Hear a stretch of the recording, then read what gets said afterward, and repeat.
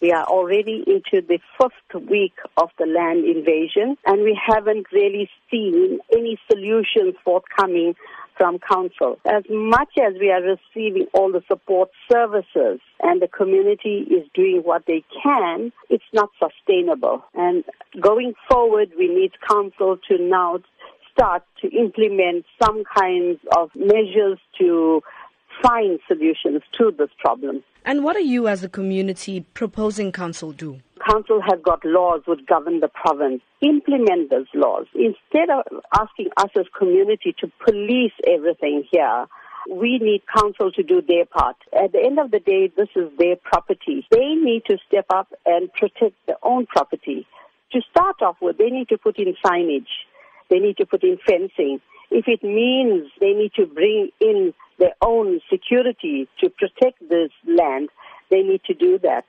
As a community, our job is to basically look after the normal stuff. This is impacting negatively on people's lives. This is already the 1st week of the land invasions.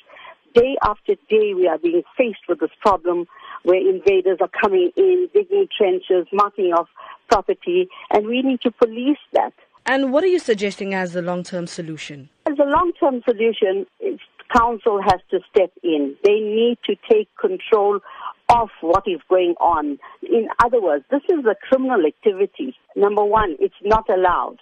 Council needs to arrest these people. If they are trespassing on private property, they need to be arrested. We as a community can't do that. So they need to take control of their own lands. They need to police it. So this is where we stand. And we understand that the community held a meeting with Deputy Mayor yesterday. What were some of the points raised at the meeting? Well, she did meet different groups of people, and we have been liaising with her from day 3 of the invasion.